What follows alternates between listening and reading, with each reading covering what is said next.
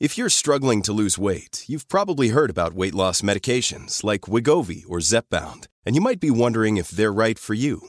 Meet PlushCare, a leading telehealth provider with doctors who are there for you day and night to partner with you in your weight loss journey. If you qualify, they can safely prescribe you medication from the comfort of your own home. To get started, visit plushcare.com/weightloss. That's plushcare.com/weightloss. plushcare.com/weightloss. There is always going to be periods of distance and times when it's more difficult to connect with people, and or things happen to us and it's more complicated to try and understand each other through them. There's just always going to be these periods of difficulty in love.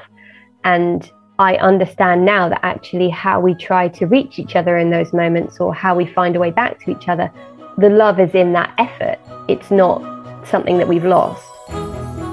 Welcome to the new season of the Not Perfect podcast. I'm your host, Poppy Jamie, the author and founder of the award-winning app and best-selling book, Happy Not Perfect. This is our time to take a break and go within to unlock ourselves in a new way and stretch our thinking. Whatever you are going through right now, I welcome you into this conversation with a new inspiring thought leader each week to help us thrive, rise, and realize our full truth and unlimited potential. As you might know, if you read my book, I'm passionate about us becoming flexible in our thinking, and that starts with some mind, body, and soul healing. So let's dive in. In today's podcast, we are going to be exploring a subject that is the most important thing in this world, and yet I don't think I've ever had a whole podcast episode dedicated to it, which showed me so clearly why Natasha Lunn's work is some of the most important work being done, and it is all centered around teaching us about love. I opened her book, and on the first page in black and white, Natasha makes this very point that none of us are taught about love and expect to be experts at it. I felt seen. I don't think I realized how complicated my relationship with love had become over the years of bruising, and I'm sure many of you might relate. After years of feeling that love was always out of reach, journalist Natasha Lunn set out to understand how relationships work and evolve over a lifetime. She turned to authors and experts to learn about their experiences, as well as drawing on her own, asking, how do we find love? How do we sustain it? And how do we survive when we lose it? It is an honor to have Natasha, the author of the Sunday Times best-selling book, Conversations on Love, on today's podcast. What is a favorite quote you return to often and why? One I've rediscovered recently was while watching the film Before Sunrise that I loved for years and years.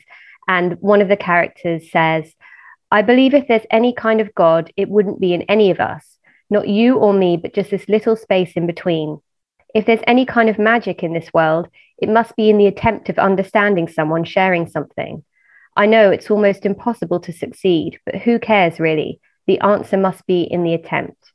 And why I love that is because it sums up so much of what I've learned about love, and I'm trying to remind myself about love all the time, in that it's not something that we can study for and then complete. It's not something that we ever cross the finishing line of.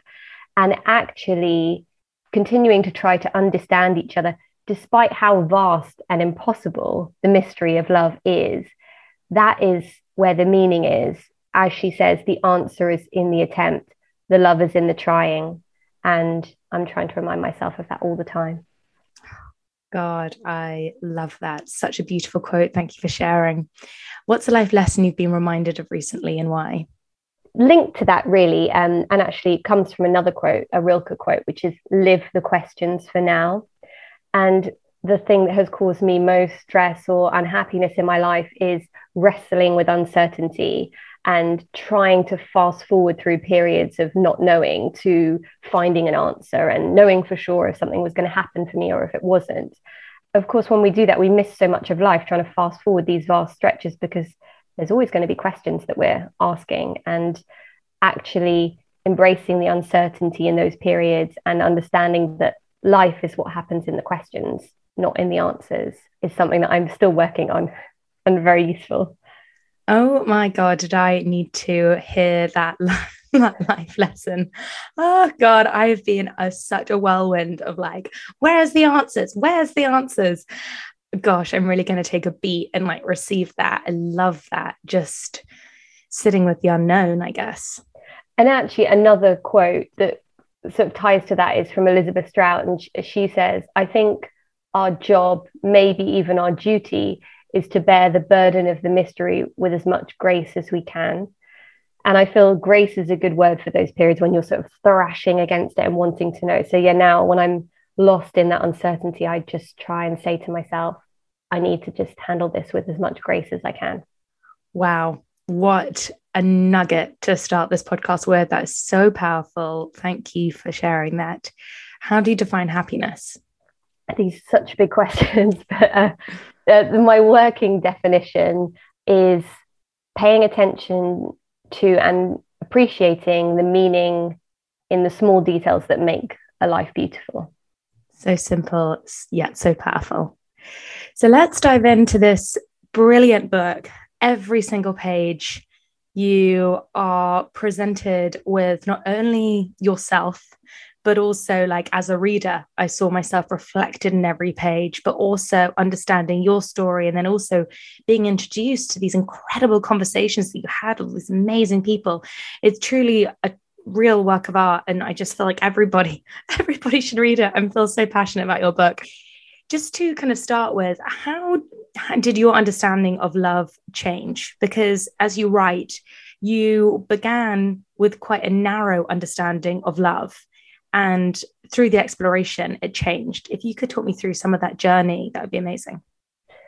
So it's probably two big things overall. And the first was it just expanded my idea of love into this big, boundless thing. And certainly, because before I wrote the book, I started by investigating love through a newsletter, which is still going. So I'd interview people about love for about 4 years. And when I began that, I was very much looking at how much I'd been obsessed with romantic love and how that had been on a pedestal for so long for me. And really, when we say the word love, that would be my first thought, as I think it might be for a lot of us. And so I went in knowing that I wanted to look at friendship and I wanted to look at families. But then these conversations just expanded my idea of love even beyond those. I started to find the love that exists between strangers and the kindness that we can show each other in those vulnerable moments, the love that can exist in purpose and creating something that other people connect to, in nature, in faith, in all these different places. And of course, in your relationship and understanding of yourself.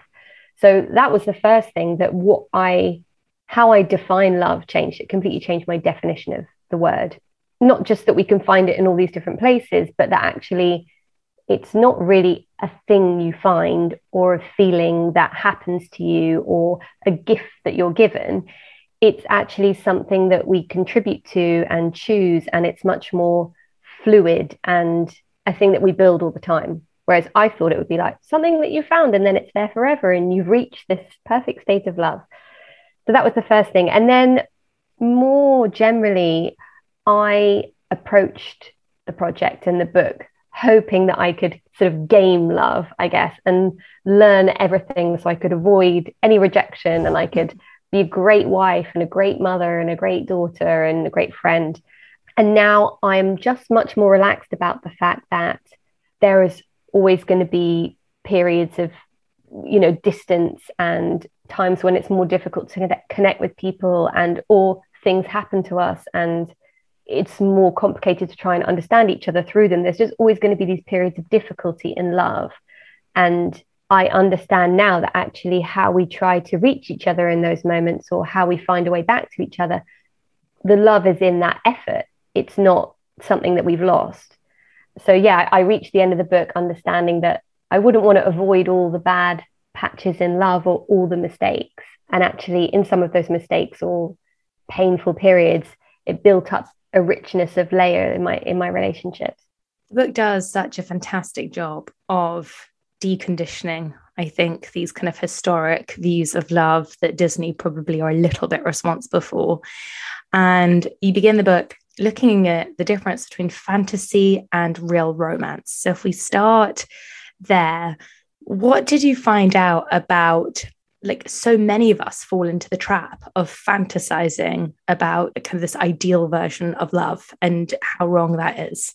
Well, now I don't think that is a complete trap, and I don't think that we can ever avoid that entirely. And actually, I do think there is some part of that romantic fantasy when you're a teenager and you're sort of rich in time and you've got these long stretches of summer where you're maybe falling in love. Like, that's such a beautiful time. And I don't want to go back and tell myself, you must wait for a real love at 13 and you can never fantasize, because I think there's something, that's a form of imagination and it can be wonderful.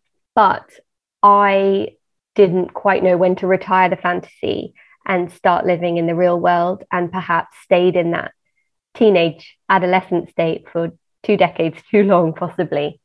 And the problem with that for me is just that I didn't recognize real love when it appeared in my life. Not only that I overlooked the love I had with my parents or the love I had with friends in those moments when I didn't have a romantic relationship and I thought that meant I didn't have love in my life, but also when I met my husband, because it was very easy and we both were communicating very easily and there were no games, I didn't have that sort of anxious feeling. And it wasn't like my romantic fantasies, this tumultuous up and down, will they, won't they affair.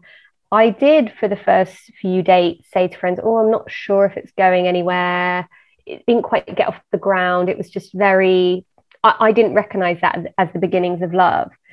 And luckily we had a bit of space and time, and I realized not too late that it was the start of something. But it does scare me that my fantasy of love was so powerful that I didn't recognize real love when it was happening. This is what I thought was just, for me, like, I really needed to read this part of the book, because without kind of having these open conversations that love isn't this huge gut reaction, I'm going to come on to talk about that and what Frank Tallis and that conversation. Oh, that was a game changer. Yeah. Yeah. It's like, you kind of get, well, if we don't have these like fireworks or electricity, then clearly that's not my soulmate, because obviously with my soulmate, we would see each other across the room and like immediately set on fire. And my mother used to always say to me, Bobby, I never thought your dad was that special when I met him. And yeah, and she's the only person I've ever had that kind of honest conversation with, as to kind of long-term partnerships may not have started from this deeply passionate, oh my God, I know you're the one. And when with that kind of narrative, you just know, certainly people have said that to me, you just know. And then actually reading your account of meeting your husband, I found so refreshing and calming and reassuring for many reasons. So to go into kind of like your conversation with Frank Tallis, he kind of questions the gut feeling narrative and breaks down romantic mysticism. Why did you begin to dismantle the idea of love at first sight? Well, I like you, I have had many times when I would meet a man and I would say, I remember very specifically going to a bar, and my friend was on an online date and I was joining her, and I met his friend and I went outside and I said, I'm going to marry that man. And it was this intoxicating feeling that I was just convinced. I mean, obviously he never asked me out and we never went on a date and I never saw him again.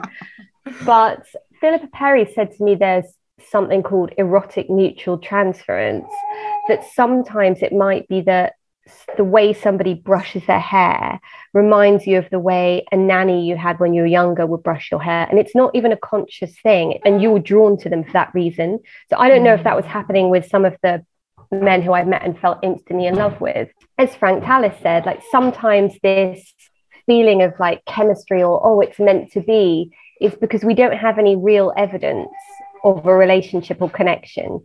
And actually, the absence of evidence is what makes you feel that mystical feeling, because you have nothing else to hang it on.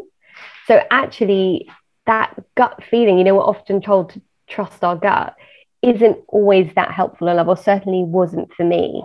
And the reason I wanted to ask about that is because I felt very confused as to why I felt so convinced or so drawn to people who I didn't really have any sort of real relationship with. And one of the relationships I write about, I had this, what I felt was love for him for decades, but we never actually spent any time together or had any really interesting conversations or had any periods of real intimacy. So I wanted to understand where that feeling came from and why it can be so convincing. On the subject of breaking down fantasy, there's obviously us fantasizing about somebody else, but also us performing a version. You write, you often find yourself performing a version of a woman you thought more palatable. And actually, when you're not honest in a relationship, it's like a jam jar. And I love you use this metaphor. It's like a jam jar with the wrong lid. We try to kind of squish our true personality, and we can find ourselves then feeling lonely, and we can find ourselves pretending we're okay with things we're actually not okay with. Can you talk about why honesty and love can't really be separated? Well, yeah, the jam jar thing is like when you're screwing the lid on and you sort of feel the ridges aren't aligned. And that even though it looks like to somebody else, you might be turning it, you kind of know that however much you keep turning it, it's not going to seal. And that was just how I felt. And I did always know something wasn't right, or that I felt like I couldn't be myself, or I felt like I wasn't being understood. But I was just so afraid of being alone in those instances that was where the lack of honesty came from, that I had this idea for some reason that if I was honest, if I was vulnerable and myself, that the relationship would end. And it's strange how I was more afraid of the relationship ending than being on my own, than of being miserable in a relationship where I could never feel comfortable enough to be myself. But as I kind of look into like that fear of being alone culturally was just more powerful. But I think the reason that you have to be honest in love is that, loving another person requires great vulnerability. And if you're not being honest, it's very difficult to be vulnerable. And, love is really like feeling seen and understood. And how can you be understood or seen if you're not being honest about who you are or what you want or what you're afraid of? It's actually a very lonely place to be when you're being dishonest. It's so true. And what you also kind of talk about in the book, this changing yourself, being more palatable. I definitely have had experiences on like those first few dates. You're like turning up with your best outfit on, you're turning up as your best self, of course. But are we selling a version of ourselves that isn't entirely a true expression of us? And actually it may prevent rejection for a little bit of time, but actually is it serving the greater good of love in the long term? Well, and the truth will come out anyway at some point, won't it? And I did get to the point where I didn't want to waste any more time from sort of keeping the bits that I was ashamed of in. It was sort of like get to the point where, okay, here is all my shit. If you're going to stick around, great. If you're not, that was sort of where I was trying to get to.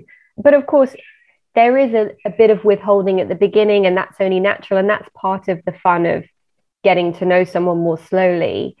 But I suppose the idea that you have to make a decision on somebody from 3-hour drink is what brings on that panic, isn't it? Because you're thinking, how am I going to show this side of myself? And how am I going to show I'm not like this and all those things? So if I was dating now, I guess I would try and say to myself, I wouldn't really make any decisions about somebody for at least a few dates, because I would hate to think that somebody made a decision about who I was based on 3 hours on an afternoon. Really refreshing. And this brings us on to talk about the conversation you had with a huge, like I absolutely adore him, Alain de Botton. And you really reframed the narrative around singledom. And how did that kind of conversation with him evolve your idea of actually changing the way that we see being single? So this is in the How Do We Find Love section. As I was saying to you before, I had this real fear of being alone and convinced that I always would be. That somewhere in my mind, I just had this fear that I would be alone forever, which sounds dramatic, but it felt very real at the time. So I spoke to him because I wanted to try and understand why was I so afraid of being alone, and where does that come from? Is it cultural? Is it individual? And he really helped me to see that we just need more stories. We just need to listen to lots of different people who've lived lots of different lives to understand that when we miss a milestone, that for me, trying to meet someone by my 30th birthday, which now seems completely ridiculous that that's still so young, but at the time felt like this huge weight of expectation. And, you know, he gave a great anecdote, which was, I always used to feel so lonely on the weekends, especially on a bank holiday, if my friends were going away, and I would think, how am I going to fill 3 days? You know, everyone's left London. I'm feeling so miserable, and it would just make me feel so unhappy about being alone. And he said, you know, if you're happy on your own on a Monday night, but you're miserable on a Saturday night, the problem is not actually being in your own company. It's the story you're telling yourself about being alone. Because you might be doing the same things. You know, why does it feel on a Monday you're just having a night in on your own? On a Saturday, it's like you are miserable and your life is a failure.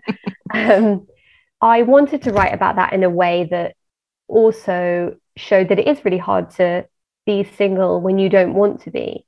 A lot of the issue for me was that at the time, the narrative was a lot about self-care, go on solo holidays, be independent, be happy on your own. And the truth is that I did want to meet a romantic partner. And at the time, that narrative made me feel a bit like, oh, I'm another failure because I can't be happy on my own. And I like what he and Philippa Perry said as well. It's like, we are animals that are designed to have lots of connection. And if you don't want to spend loads and loads of time on your own, that's fine. And you can find connection in lots of different places. The important thing was just not seeing it as a romantic relationship or nothing. It was just understanding that actually there are lots and lots of different ways to feel connected. And you need to use all of those, whether you're single or whether you're in a relationship. Before we go back to our discussion with the wonderful Natasha, I wanted to tell you about something I've been using that's totally changed the way I sleep and feel when I wake up. I've been waking up feeling so peaceful and with such a sense of calm. Now, I know we've all heard a lot about CBD recently, but I think to truly enjoy all the amazing therapeutic benefits it can provide, you have to use a high-quality, rigorously tested product. Platinum from Columbia Care is one of the best CBDs I've tried, and I keep a bottle by my bedside every night so I can drift off into a more restful, relaxed, and deep sleep. I'm delighted to say they are our partners for this season and have given you all an amazing 20% off for a limited time. So do visit col-care.uk and use code NOTPERFECT20, I'll put those in the show notes, to get 20% off this amazing CBD. CBD has been shown to help with a number of conditions like anxiety, pain, focus, inflammation, and sleep. Platinum from Columbia Care is the best in class, and I'd thoroughly recommend trying it to see if it helps you. If you've tried CBD before but weren't clear on how to use it, didn't like the taste maybe, or it didn't work, then have no fear. Platinum tastes great, especially the peppermint flavour, provides clear instructions on best use, and really does work perfectly for me. Just visit col-care.uk and use code NOTPERFECT20 for a brilliant 20% off. Now, moving on to the stage of then kind of being in a relationship, there's conversations you had in the book around kind of love and control, love and surrender. I thought that was, again, really interesting because there was this one line where you were like, oh, I kind of thought that getting married was the finish line. And then you're like, oh, no, it's the start line. What are your kind of thoughts around control and love and how they can harmoniously be together? Yes, the control is such an interesting one because I found so many contradictions in it that in finding love, I had to understand that I was in some ways more in control than I thought, in that I didn't have to be so passive and just sit around and wait for love to find me. Like, I had to understand that I could put effort into that just as I would into my career. And actually, why, with everything else in my life, did I try and put effort into it, but I was sort of embarrassed to try at love because I felt like it said something about me that I had to try and make it happen. So in that way, I was more in control than I previously thought. But as Alan said, like, you also have to accept the element of luck in it as well, in finding love, and that you can do all these things and you can sign up to dating apps and be open-hearted and hope, and then it might still not happen exactly when you'd hoped it would. So in that way, you have to have the balance of control. And then inside a relationship, yes, the mistake that I perhaps made was thinking so much about being loved and how that person would love me and how I would feel to be loved by them, without really understanding how much of being in a relationship is giving love and bringing out someone else's strengths and making space for their vulnerability and finding forgiveness for them and patience for them and finding humor together when you both drive each other crazy. And I just now understand how much self-understanding and self-possession being in a relationship requires. I suppose I thought about that in the context of being on your own and understanding yourself and doing the work on yourself and blah, blah, blah. I hadn't understood how much that continues when you're in a relationship. And it's actually such a complex thing to try and combine your life with another person and understand the way that they will react to stuff in context of your reaction. And you're both changing all the time. It's like, I almost think it's like trying to do a Rubik's Cube, but the colors keep changing. It's just constantly new challenges, but in a really beautiful way too. And I suppose I'd always feared change in a relationship because I think, oh, well, what happens if they change? And then I'm scared of that, or we don't change together, and all these sort of fears. But now I understand that that's what allows you to fall in love again and again. And we were sort of talking about the thrill of that kind of intense, I'm obsessed with you feeling in a kind of anxious crush. But what I have found in a long-term relationship is because you both change and because there is still newness and mystery, even after, well, for me, 6 years, actually, rather than being something to be scared of, that's what means you can fall in love with somebody in a new way. And it means that you can still have mystery and things can still be erotic and thrilling even after a long time together. I love what you write about that falling kind of deeper and deeper. And it's like, I love being like an onion and you're finding new layers to the love. And Philippa Perry, in a conversation you guys were having, is talking about how relationships allow people to take on different roles. So she spoke about the dreamer and the planner, or the teacher and the child. What are your thoughts on the different roles people take in the relationship? Yes, hers was the dreamer and the accountant, but that her partner's a lot of the dreamer and she can get pushed into the accountant role. And so she has to sort of fight to change the roles. In my relationship, I guess a similar example is that my husband is a really, really good cook and I'm maybe not that domestic. And so I could let him cook every night and just fall into never doing that. And so we could just fall into those fixed roles. But I still make an effort to cook, even though I'm bad at it, because I know if I let him do it completely, he would not enjoy it as much. It would become a chore for him, and then I would never improve. So in that way, I think it's important to keep taking turns at your roles and also just to keep things open. And I know that I can kind of feel quite hemmed in if I've just got a certain role in the relationship and then it's assumed that it will be that way forever. Actually, the honesty is just, for me anyway, constantly evaluating your roles, constantly kind of bringing things to the table and saying, are you still happy doing that? Is this working for us? Do we need to rethink who's working more, who's working less? And it all comes back to the boring things, but that's just continuing to have honest conversations rather than making assumptions about somebody.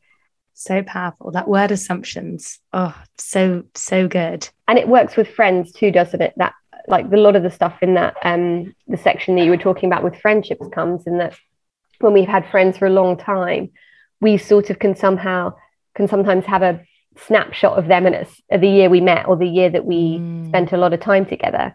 And actually, probably neither of you are the people that you were when you met or when you were spending time together. And actually, to kind of sustain the friendship, you have to keep asking who each other is and also keep telling each other who you are. And on the subject of friendships, you really stress the importance of being self-sufficient, even when in a relationship. What did this book teach you or remind you when it comes to friendships? I guess the lessons in friendship were not that dissimilar to romantic relationship, were not that dissimilar to siblings and parents. Well, I suppose for me, friendships were very easy in my 20s. We spent a lot of time together, lives overlapped in a very natural way, and I didn't really have to put that much effort in because it just happened and they were always there. Now I'm in my late 30s, 36. Friendship requires a lot more effort and a lot more forced consistency, because when you're not seeing each other naturally every weekend, you sort of have to find another way to force the consistency into the relationship. So the biggest challenge I now understand in friendship is knowing when to sort of accept the distance between you and when to fight to repair it. So when to kind of let somebody disappear for a while and when to think, actually, it's been too long, I need to somehow force consistency back in.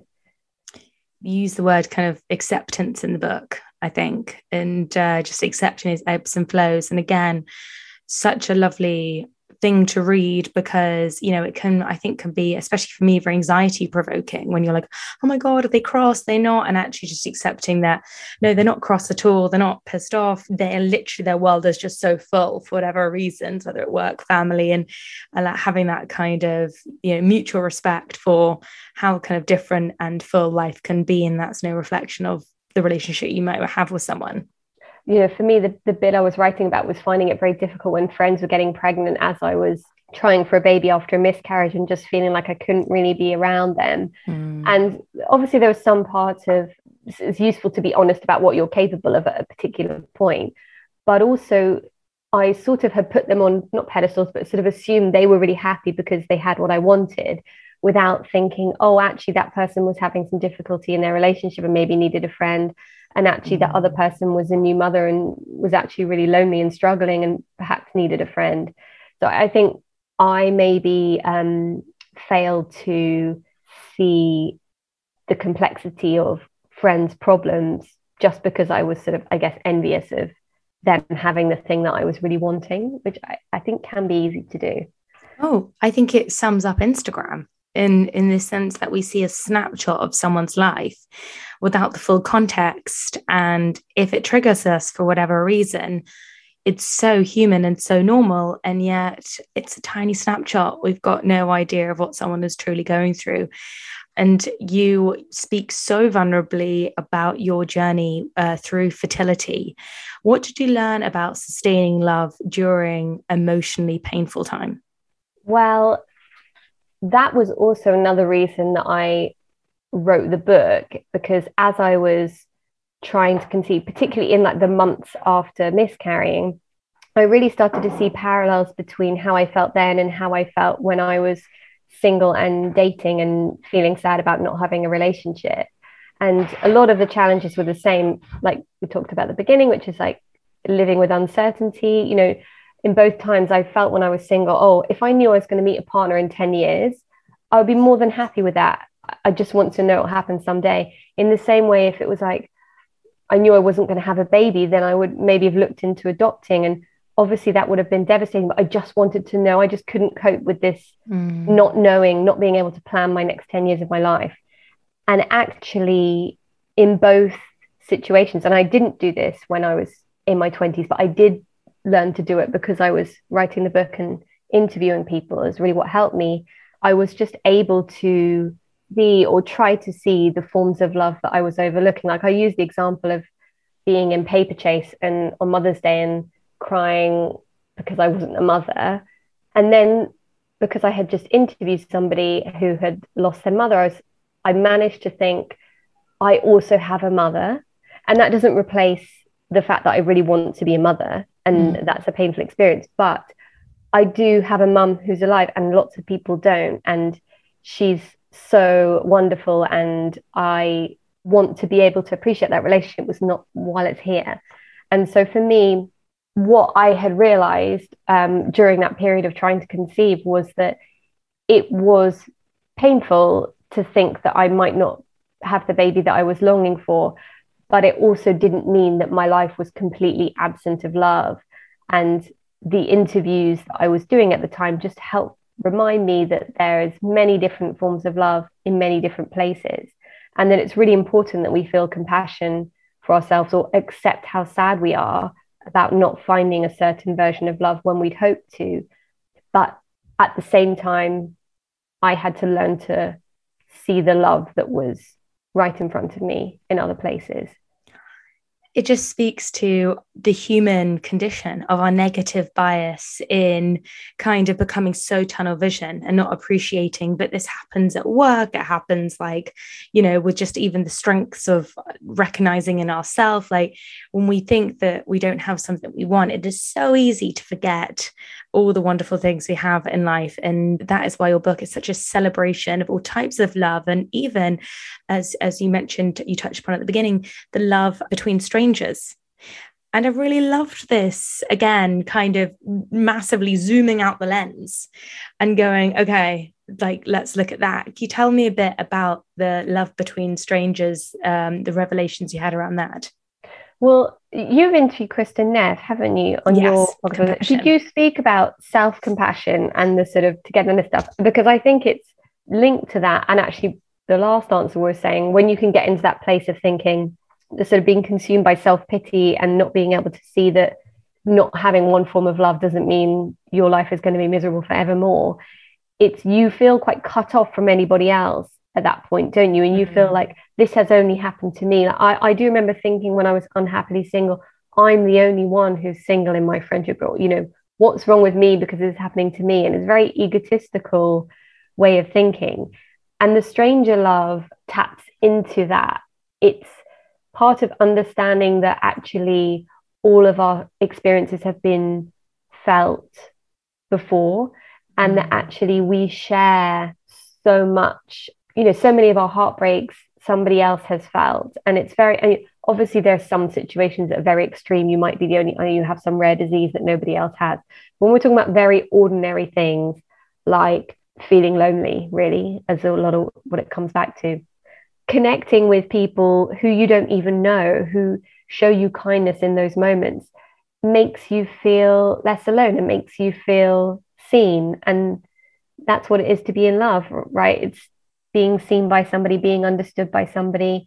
And I was amazed to find that I could feel understood and seen by a stranger just through a smile or a way they asked a kind question. And yeah, the more I look for those pieces of connection, the more I find them all the time. Such a nice reminder for us all to look up when we're walking around rather than looking down or inside. I would love to talk about expectations and love, because I found one of your interviewees, she was sharing her perspective on managing expectations around love, and just remembering that love is not a solution as well for all our problems. And we can naively think love will take away the low rattle of unhappiness. That's what she says. And because she found herself in this relationship and, she felt the relationship was going to eliminate this low rattle of unhappiness. And actually it didn't, but it wasn't a sign that the relationship was wrong, but actually that was just being human. You have days when things aren't great. What did you kind of take from that?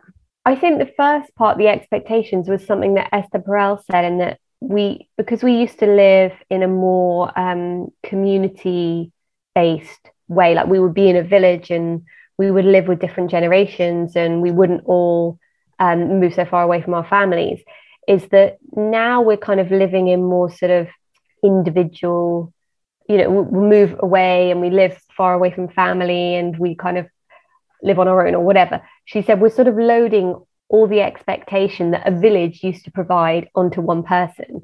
So whereas before we would have connected with lots of different family members and friends in our village in lots of different ways, now it's much more likely that we're putting all our expectation for happiness onto a partner. And that's a lot of expectation to load onto one person. And actually no one person can know every facet of you and give you everything that you need to be happy. And I know that for me, my husband is wonderful, but he doesn't have any real interest in the writing world, or, he'll listen to me on the surface talk about conversations of love, but he's not going to go deep into talking about a certain philosopher or whatever.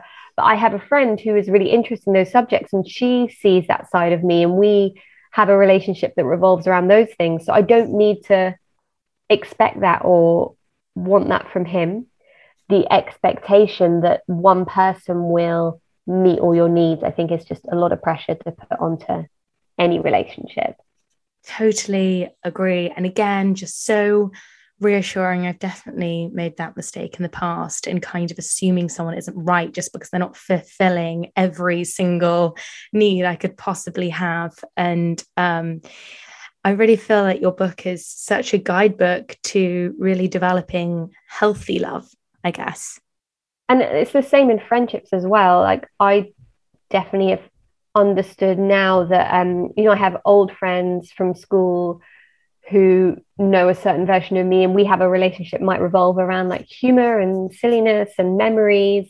And I don't necessarily need them to know every part of my life now, because we can kind of flick back to those old versions of each other, and that relationship suits that shape. And then I might have a friend who I've met now in my late 30s who knows me only as the person I am now. And that's great in lots of other wonderful ways. And so I don't need every friend to know every single part of me and for me to connect with them on politics and writing and all these different things. Sometimes it's okay to have a friend who you're just silly with and talk about old stories and can be young again in a way. Yeah. And the other thing I really got from your book is just constantly expanding our understanding of love, because I think it's quite easy. And I think I remember someone talking kind of about that, keeping that openness about love, because it's so easy to, when we haven't slept, to kind of go back to these really narrow versions of love that perhaps are not love, more control-based or fear-based love. Yeah, I think she said, like Sarah Harpola, the writer, that our default state, sadly, is pretty lazy, pretty cranky, pretty impatient.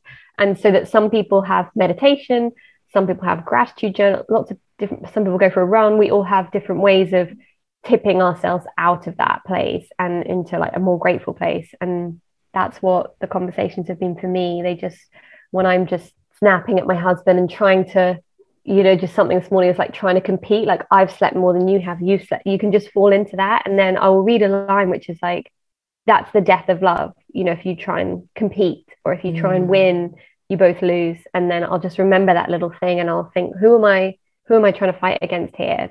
He's not the opposing team, like we're on the same team. So where can we find this book and where can we find you? So Conversations on Love, it's out now in hardback and audiobook, wherever you get your books. And you can find me on Instagram at Natasha Chloe Lunn, or you can follow Conversations on Love, which is conversations_on_love. There you can sign up to the newsletter, which is kind of my continued exploration of love. And I've got amazing therapists and authors coming up for the rest of the year. So do sign up if you're interested. I look forward to receiving all the newsletters. Such a dose of mindfulness in your inbox. And thank you so much for coming on the Not Perfect podcast. Thanks so much, Poppy.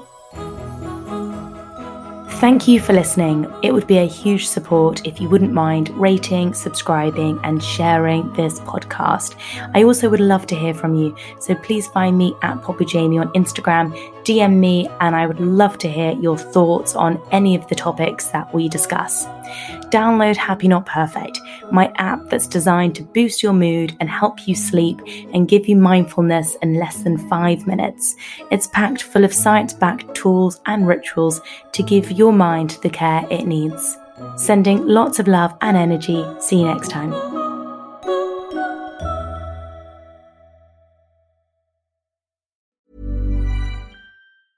Even when we're on a budget, we still deserve nice things.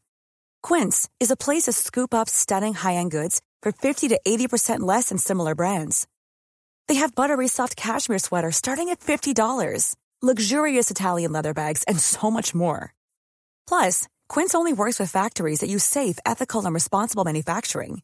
Get the high-end goods you'll love without the high price tag with Quince. Go to quince.com/style for free shipping and 365-day returns.